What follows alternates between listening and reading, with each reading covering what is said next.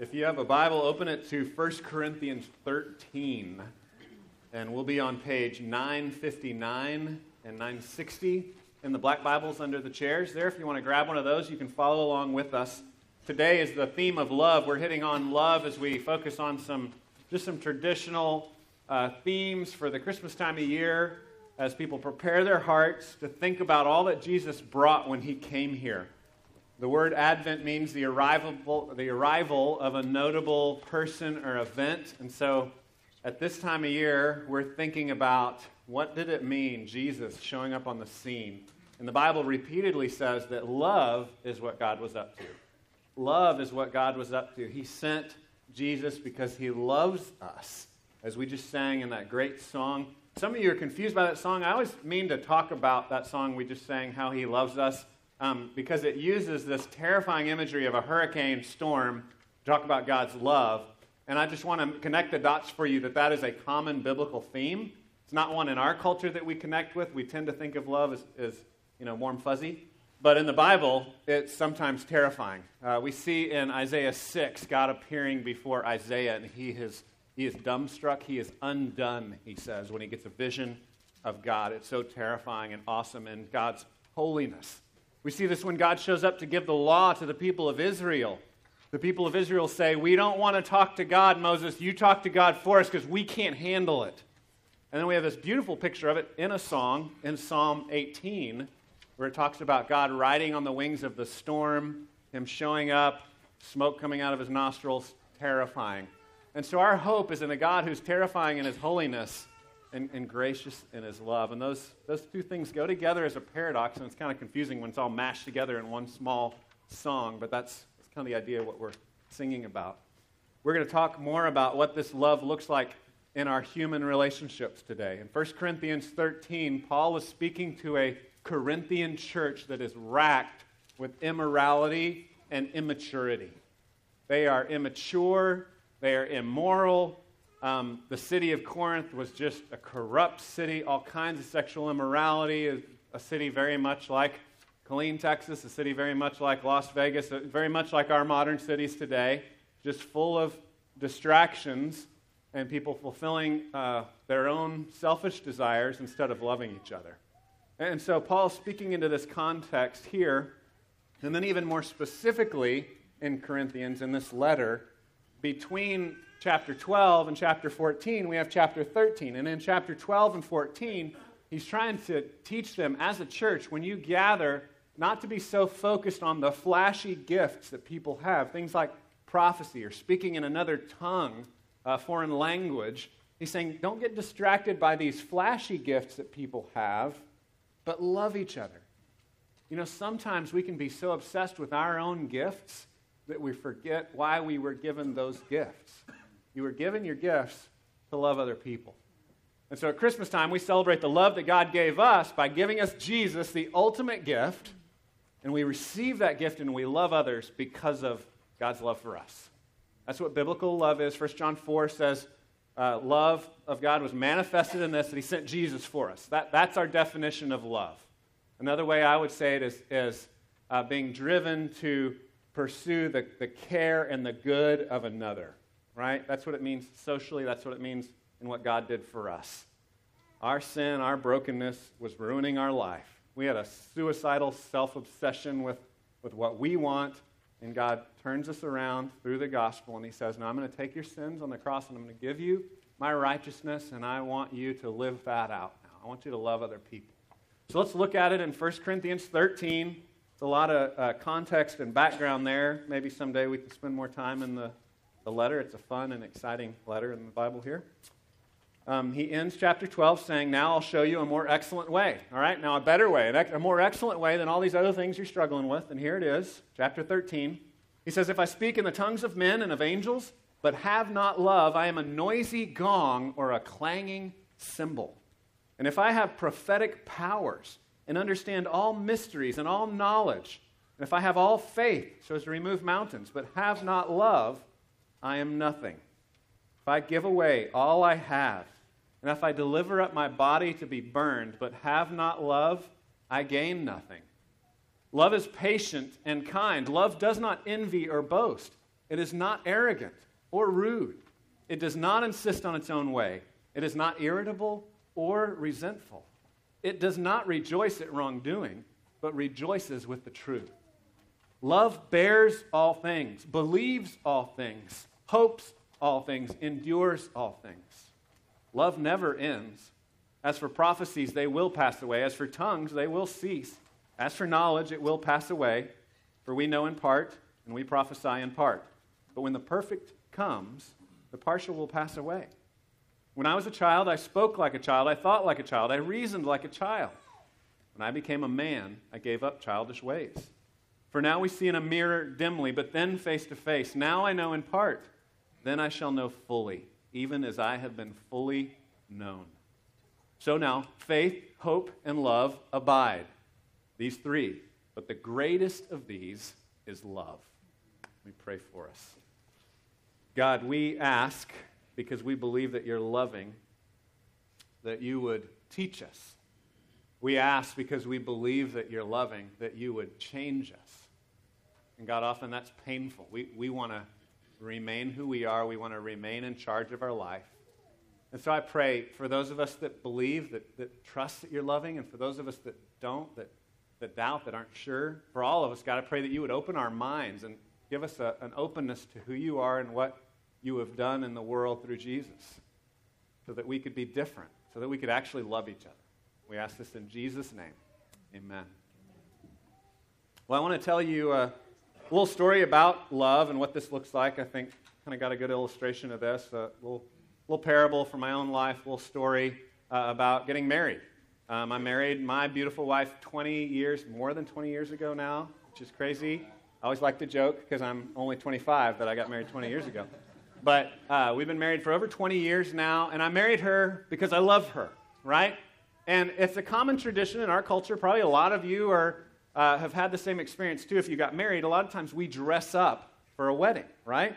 One of the ways that we show the importance and the gravity of what's happening, we dress up and look impressive. Any of you dressed up for your wedding? Raise your hand if you dressed up for your wedding. Some of you? Most of you. Okay. So that's what we did. It was 93, which stylistically was still the 80s, really, right? So I had this awesome, tails, and I had big hair, and so I had this cool tux with a white bow tie, and I had these long tails, black tuxedo, white shirt, white tie, very, very fancy, looked pretty impressive.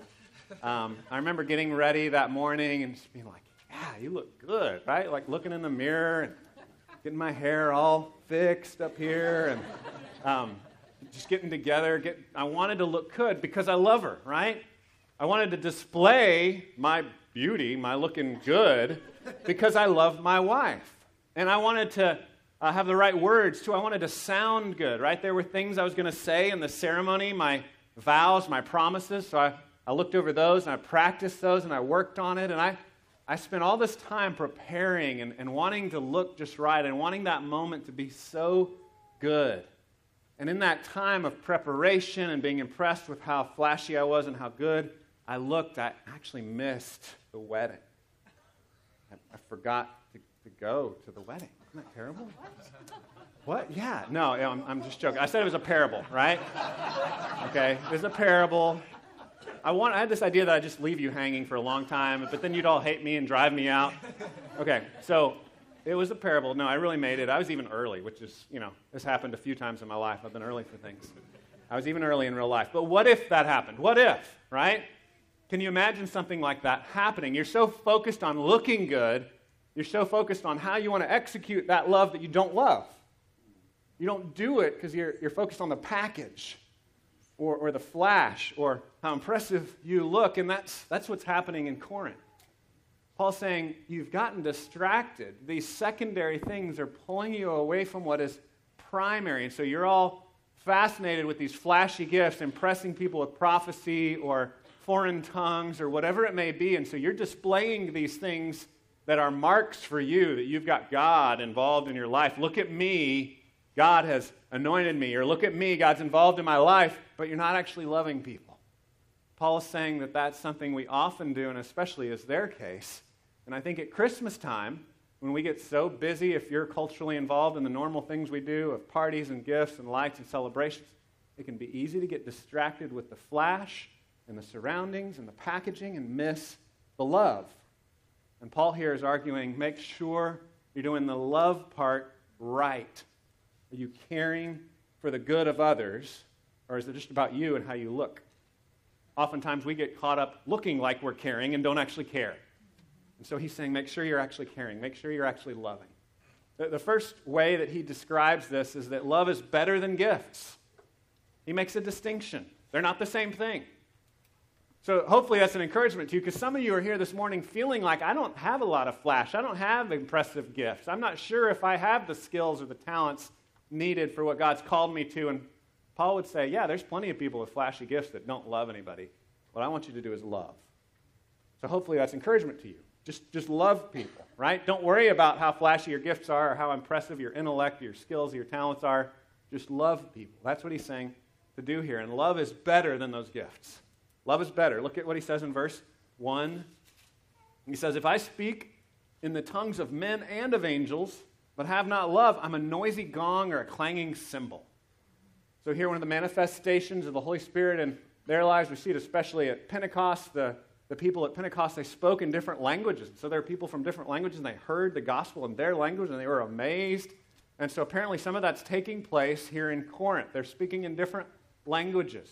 We don't know how much of this is spontaneous or how much of is it like how we do today, right? If you're a teacher and you've studied Greek, you're like, well, the Greek word for this is blah, blah, blah, and you're throwing out all these different languages, but nobody actually understands what you're saying. I think there's a whole spectrum of ways this can be displayed. Probably much of what the Corinthians were doing was the kind of thing we see at Pentecost, right? Holy Spirit inspired, speaking in a different tongue, speaking in a different language. Paul says, but people don't understand you. So you're just like a noisy gong. You're just like a clanging cymbal. It doesn't really make any sense to anybody. And he goes on with that argument in chapter 14. And he communicates what I would call the principle of understandability, which is a really big core value, kind of a hidden core value for us at this church. Part of why we do what we do. Some things we do are very churchy culturally, and some things we do are very non-traditional because we want people to understand what's happening. When you show up Sunday morning, Paul says in 1 Corinthians 14, people should get it. People should understand. So don't be so impressed with your gifts that you're displaying your gifts. They're impressive, but nobody understands you. You're like a clanging gong, a noisy cymbal, he says. He says it in a different way. Verse 2, if I have prophetic powers and I understand all mysteries and all knowledge, and if I have all faith so as to remove mountains, but have not love, I'm nothing. Convicting to me. I like to understand stuff. I like to learn stuff. I like to know the mysteries of who God is and understand the Scripture so I can communicate that to you. But you know what? I could get so caught up with knowing stuff that I don't actually care about you. It's just about me. Look at me. Look at how much I know. Look how much I understand. Look at the great faith that I have. Paul's saying that's the road they're wandering off onto here. He's saying don't make it about the gifts. Don't make it about you. Make it about the people you're loving. Are you actually loving people? Are you just over here piling up more knowledge? Are you just over here looking more like you have faith, but not actually using your faith to love other people? Faith in a God that loves us should be expressed in the fruit of the Holy Spirit of us actually loving each other. That's what it should look like, Paul says. He goes on in verse 3, if I give away all I have, if I deliver up my body to be burned but have not love, I gain nothing. Saying, so forget the teaching and knowledge illustration. Let's go to the doers, right? Those of you that are doers, if you do everything, you make the ultimate sacrifice. You've given it all away. You've died. You've given yourself up, but you don't love, it was a waste. It was a waste. He says, make sure you actually love people. Make sure you actually love people. It's possible to make it about us, no matter what you're doing, no matter what your gifts, whether you're a doer, whether you're a thinker, no matter who you are, no matter what your gifts, it's possible to make it all about you and not love other people. I was listening to a panel on the suicide of David Foster Wallace, who was a great author that just killed himself a few years ago, and they're arguing over, well, did he do it really to just have an enduring name as an artist, or did he do it because he was just depressed? And most people think he did it just because he was depressed. But they were having the argument because people do that. People kill themselves because it's all about them oftentimes. Sometimes it's just pure medical. They can't get up another day. But sometimes they do it to make a splash, to make an impression. And Paul's talking about that kind of case here. You can give up everything. You can make every sacrifice and it still be about you. still be totally about you, still be about your selfishness, and you're not actually loving other people. Paul says love is better than all these gifts. Love is better than sacrifice. Love is better than knowledge. Love is better than tongues. Love is better than prophecy. Love is better than teaching, than understanding these mysteries. Love is better than these gifts. You want to be willing to love, even if your gift is set aside. I think our leadership over the years have modeled that beautifully to me. That's one of the things I love about Grace Bible Church. Over 7 years now, we've had just some great and godly people that have just given of themselves. No matter what their gifts are, they don't care. It's not about highlighting their gifts, but they've given to you, to others, to me, and just loved, despite what their gifts are. And I was reading in a leadership book where this was labeled as a core value at a particular company. There's a leadership book called The Advantage by Patrick Lencioni.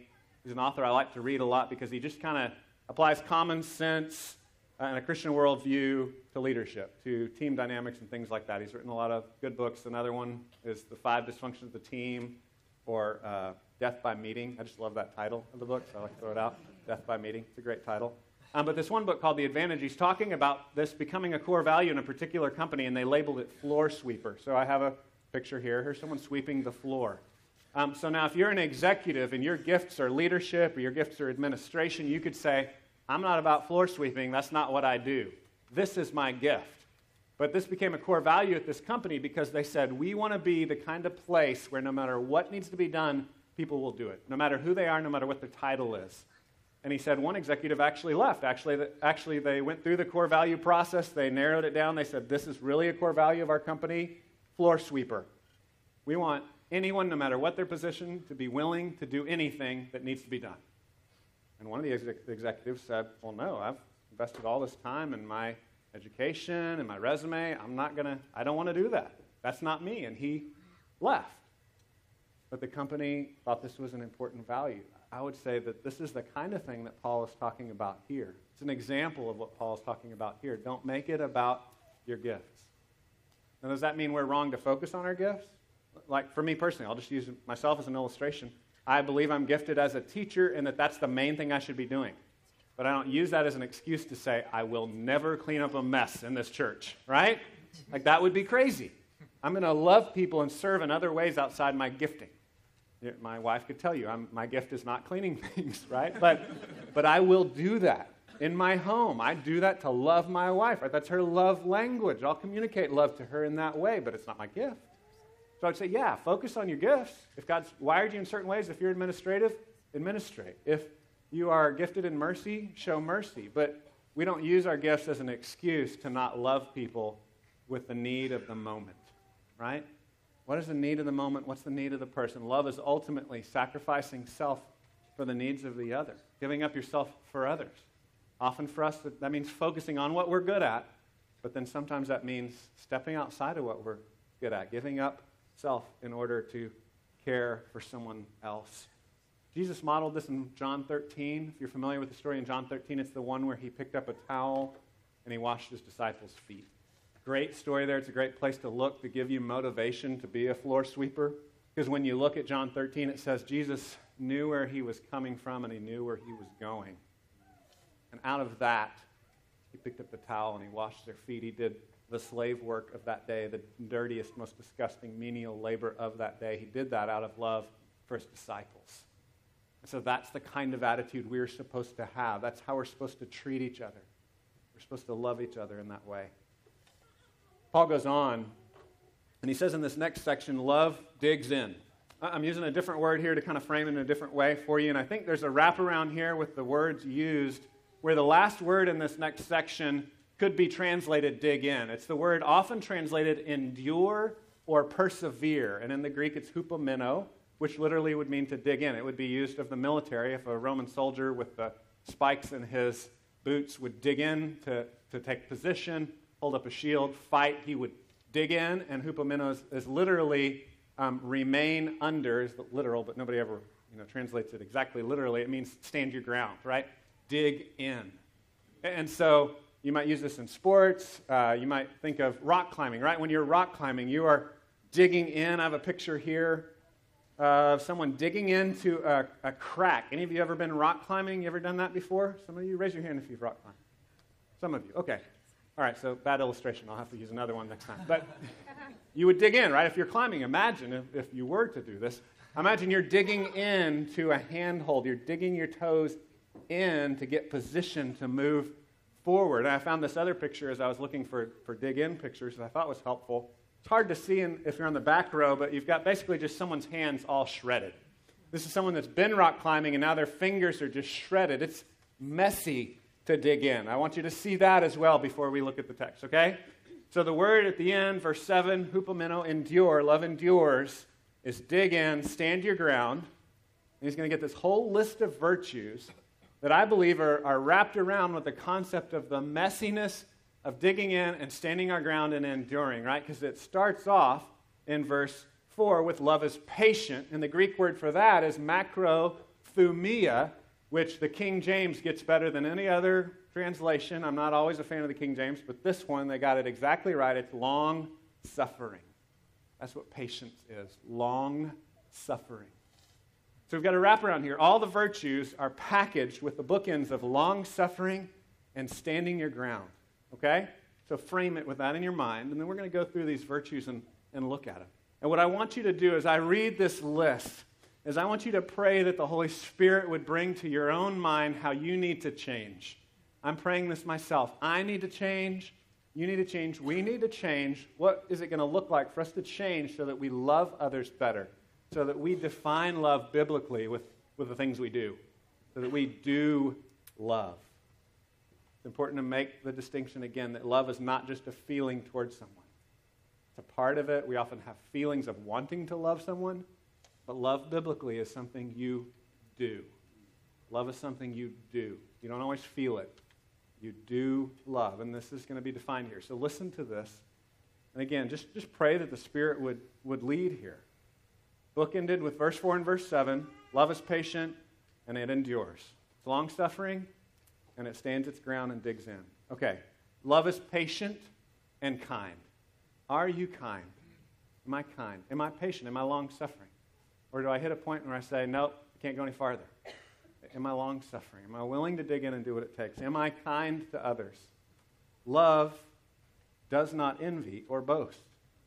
If your security, your identity rests in the gospel and the truth that God loves you and saved you and gives you his righteousness through union with Christ, then you're not going to envy others because you have all you need in Christ. You're not going to boast because you have all you need in Christ. You'll only boast in Christ. It says love does not envy or boast. It is not arrogant. Another way of saying boasting, right? It's not about, look at me, look at all my gifts. It's other-centered. You're caring for others. He goes on and he says, or rude, verse 5 at the beginning there. Love's not rude. Are you rude? Is it about you or is it about others? Do you care for other people? It does not insist on its own way. Love's not self-centered, self-willed. Love is about the other. You're caring for the good of the other. Now again, remember, frame that with the God of all holiness and perfection. Sometimes he's going to challenge us, right? Sometimes he's going to challenge us. But we don't challenge others with our way. We challenge others with God's way. So it says, does not insist on its own way. It is not irritable or resentful. Are you grumpy? God's going to challenge you to not be irritable or resentful. Verse 6, it does not rejoice at wrongdoing, but rejoices with the truth. It doesn't rejoice at wrongdoing, it rejoices with the truth. It rejoices with God's standards of holiness. The biblical people are people that say, God gets to tell me what's right and wrong, not my desires. I desire all kinds of wrong things. All kinds of wrong things. And when those desires come into my heart, I ask God to help me to choose what he wants instead of what I want, and trust that really he cares more about my joy than I do. He knows better than I do. And so it says, love, true love, doesn't rejoice at wrongdoing, but rejoices with the truth. Love bears all things, believes all things, hopes all things, endures all things. Are you willing to get messy? Are you willing, again, to use the picture I used earlier of the shredded hands that have dug into the rock? Are you willing to go through the messiness of what that looks like to love others? That's what God is asking us to do. Again, that's beautifully illustrated in Jesus washing his disciples' feet. It's beautifully illustrated in Jesus dying on the cross for our sins. This is love. 1 John 4 uses this description of the love of God is manifested in this. Jesus giving his life to us. And that word manifest, this beautiful word in Greek that just has this kind of connotation. It had this ring in the ears of a first century person of a hero swooping into the scene, right? When I say the word swoop, that sounds different to you, right, than manifest. He swooped in to save us. He's this hero that showed up on the scene to save us. The Bible tells us that is love, Jesus coming for us. That's what we should be celebrating at Christmas time. Love bears all things, believes all things, hopes all things. Love is forward-thinking. Love is positive. Love, again, is not about us, but it's about God and what he's doing, hoping in his change, hoping in his transformation, and hoping that for your neighbor, for your friend, and for your enemy. And love endures all things. So my question is, what are the issues that the Holy Spirit is telling you, I don't love in this way? For me, it's about half the list. I'm feeling convicted that God wants me to change in my life. My question for you is, what is God calling on you to change in your life? As Christians, we are to repent, right, by confessing it to God. 1 John says, confess your sins to God. He's faithful and just to forgive you, to cleanse you. So confess that before God. Say, God, I'm wrong here. I'm not loving biblically. I'm failing to meet your standard. Thank you for the forgiveness that you offer me in Jesus. Help me change. And James 5 says not only to confess our sins to God, but confess our sins to each other. We do that in community as Christians. Confess to another person. Find a friend and ask them to pray for you that you may be healed. James 5:18. Confess your sins and pray for each other. But don't just stop there. Search the Scriptures. What does the Scripture have to say about that virtue or that struggle in your life? Study. Become an expert on what God has to say, because we have a different idea about it ourselves, right? We're recognizing I'm going the wrong direction. God wants me to go this direction. So God, what do you have to say? What does your word say about this? Make a plan.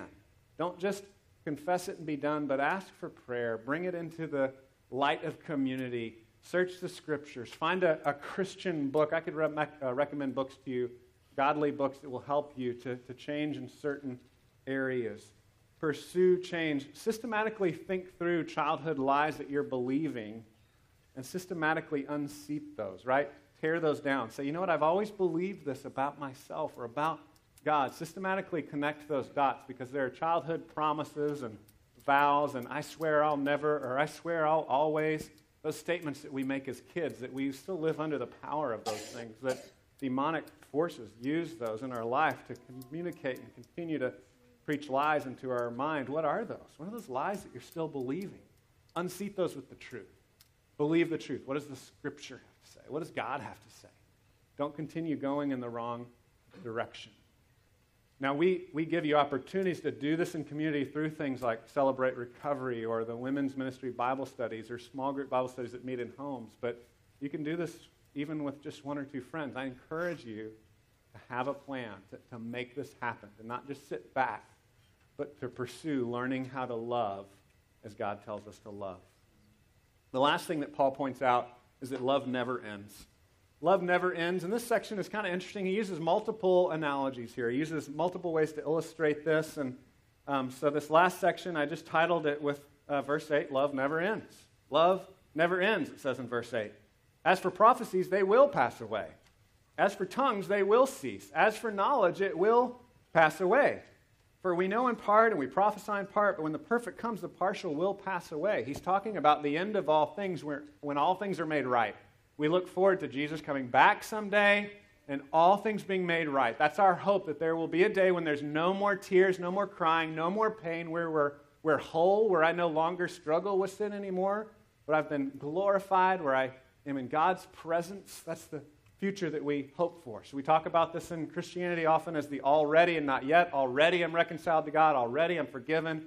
Already He's my Abba Father. He's adopted me into His family. But not yet am I perfect.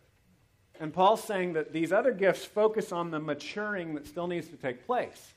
Other gifts like prophecy and tongues and knowledge are talking about the partiality of where we are now in the in-between times. We're not there yet. We're maturing, and so we need these other things to mature. But he's saying, but remember, love is always going to be there. Love is permanent, and love is what we're always about. That's our goal now, and it's our goal in the future. So in heaven, we'll still love, although we may not need any more maturing, right? We may not need growing up still when we're perfected in God's presence, but we'll still be loving. We'll still be loving each other. We'll still be loving God. We'll still be being loved by God as well. And so he says, these things will pass away. There's a partiality here. We know in part, we prophesy in part, but when the perfect comes, the partial will pass away. When I was a child, he says, I spoke like a child. I thought like a child. I reasoned like a child. When I became a man, I gave up childish ways. For now we see in a mirror dimly, but then face to face. So he says we see in a mirror dimly because in that day they didn't have the mirrors like we do. Like most of us in our modern bathrooms have super bright lights and a perfect mirror, right? How many of you have indoor plumbing with a mirror? Raise your hand. Okay, so yeah, most of you, all right? So this is hard to connect with here. There's some cultural distance. The mirrors at those times were more cloudy, right? They weren't as perfect, and not everybody could afford a mirror. It wasn't just common, right? Today, generally, even the poorest among us have a mirror. They're just everywhere, right? But back then, the mirror would have been more like looking at your reflection in your car window. You know, it would have been more cloudy. You can see your reflection, but it's not as perfect as, you know, in the morning you're getting ready in the bright lights, and you know you see more of your blemishes than you really want to see in the morning. Sometimes it's so bright and perfect. Here he's saying the common experience is just seeing vaguely, dimly, a little, you see a little bit in the mirror. He says someday we're going to see perfectly. Right now, we don't see completely yet. There will be a day when we see completely, when we completely know God, when we see him face to face. He says, now I know in part, then I shall know fully, even as I have been fully known. God already knows me fully. But I know him in a creaturely way, in an imperfect way, in a partial way, and we're still growing. We're still growing up. And so Paul uses the illustration of growing up and putting aside childish things. And he says a motivation for that is the knowledge that love is always there. And so to be about love and to put away our own preferences in order to love others is part of the growing up process. And he commands us to continue pursuing love. And I think his illustration of growing up, leaving childhood behind, and being mature, at one level here he's saying that's the future we look forward to. We will be perfect. So my question for you is, what are the childish things that God has still for you to put away now in the pursuit of loving others? What are the childish things that distract you? It's good to have fun. It's good to escape. It's good to play. I think the Bible frames this well in the Ten Commandments with the whole idea of Sabbath, right? Work 6 days, play one day to God's glory. Just rest. Don't work. Worship him. Say, God, you got it. You got it under control. I'm resting in you. I'm playing. I'm enjoying you. I'm thankful to you. I'm going to worship you. But then you work 6 days. And that's part of growing up, right? I was going to ask this as a question. I won't ask you this question. But anyway, growing up involves working, right? Growing up involves working. For those of you that, let me say it this way. For those of you that don't have a job, you should be working anyway, right? God has work for you to do. There's always work for you to do, and growing up involves working. I want to pick on one illustration, and I want to explain first before I show you this picture that this is an illustration. This isn't like an absolute law here that I'm presenting. So this is just an example of one childish thing that you might begin putting away. I have a guy here playing video games. Now, I'm not trying to say, I just have to clarify, I'm not trying to say video games are evil, right? I personally don't like video games, but I wouldn't say that video games are evil. I would just use this as an illustration because sometimes what is a liberty we have, right? It's fine to play video games, becomes a distraction, becomes a childish way to avoid loving other people. And I really liked this picture specifically. So those that listen on the audio or whatever that are deployed won't get this, but when you see the picture, look at the size of this guy's arms, right? This guy has huge arms, and he's playing a game with his thumbs. I just want you to feel the irony of that. He needs to be out helping somebody move or carrying an old lady across the street or something, right? And he's playing video games. So again, I'm not trying to say video games are evil. I'm not trying to say that they're the worst thing in the world. I'm just trying to say that playing games are fun, and it's a childish thing that we can enjoy, but generally growing up means putting away childish things, and you don't spend all of your time playing. It's still okay to play sometimes as adults, right? But there's this general law, if you grow up, you work, right? You work. And the biblical framework of that is work is about love. It's not about yourself. You don't work to say, look at me, I work. You work for the benefit of others. That's how God has structured our society. You're actually loving others. You're loving your family. You're building, you're creating, you're making culture, you're glorifying God with whatever gifts you have. But again, it's not all about you and your gifts. It's about loving the other. So, again, I'm not saying video games are evil. I think there's also, I use this picture because I found another picture of this same model, right? So some of these pictures, are just set up pictures you find online. So this guy here, same guy's playing video games, and look here, he's reading a book, okay? So this illustration is to say that those of you that are cultural snobs that are like, yeah, video games are evil, but I spend all my time reading books, right? There's all kinds of things that we can justify and say, well, it's immature to play video games, but it's mature of me to waste all my time reading books and not love people. See, there's all kinds of things that can distract us from loving people. So I use that illustration to say it could be anything. Maybe video games. Maybe it's some great thing, like Paul was arguing earlier, some beautiful, great gift that he's giving you, but it drives you to distraction. You're not actually loving people. You're not willing to put it away, but like a child, you're wrapped up in your own world and you don't care about other people. It's a beautiful thing to see as you raise children, to see them grow in their knowledge of like the existence of other humans outside of themselves, right? You just kind of watch this happen as kids get older. When they're little, they have no concept of others other than you're there to provide for me, right? That's what others exist for. But as they grow in their ability to be grown up, and that means love other people, care about other people. So Paul is saying, put away childish things. What are the childish things you need to put away? They might look very childish. They might look very sophisticated. It's different things for different people. What are the things in your life that you need to put away or put boundaries around or do less or focus on less so that you can be about the business of loving others? Pray. Ask God to show you. Again, work that into community. Ask your friends to help you be more efficient, to use your time well, to love others with the gifts that God's given you. He finishes up with verse 13. So now faith, hope, and love abide, these three, but the greatest of these is love. The greatest of these is love. Love goes on forever. God showed his love to us through Jesus, and he wants us to receive that love by faith and then love others in both word and deed in our lives. Let me pray for us. God, thank you that you love us. And God, I pray that you would help us to love others. I pray that you would teach us to display that love. God, help us to show that in real action, in these real character traits, in these very real virtues. God, we confess that we don't do it well, but we also confess that you are our hope, that you forgive us, that you change us, that you want to put us on a new direction. We pray that you do this for your glory, and we pray in Jesus' name. Amen.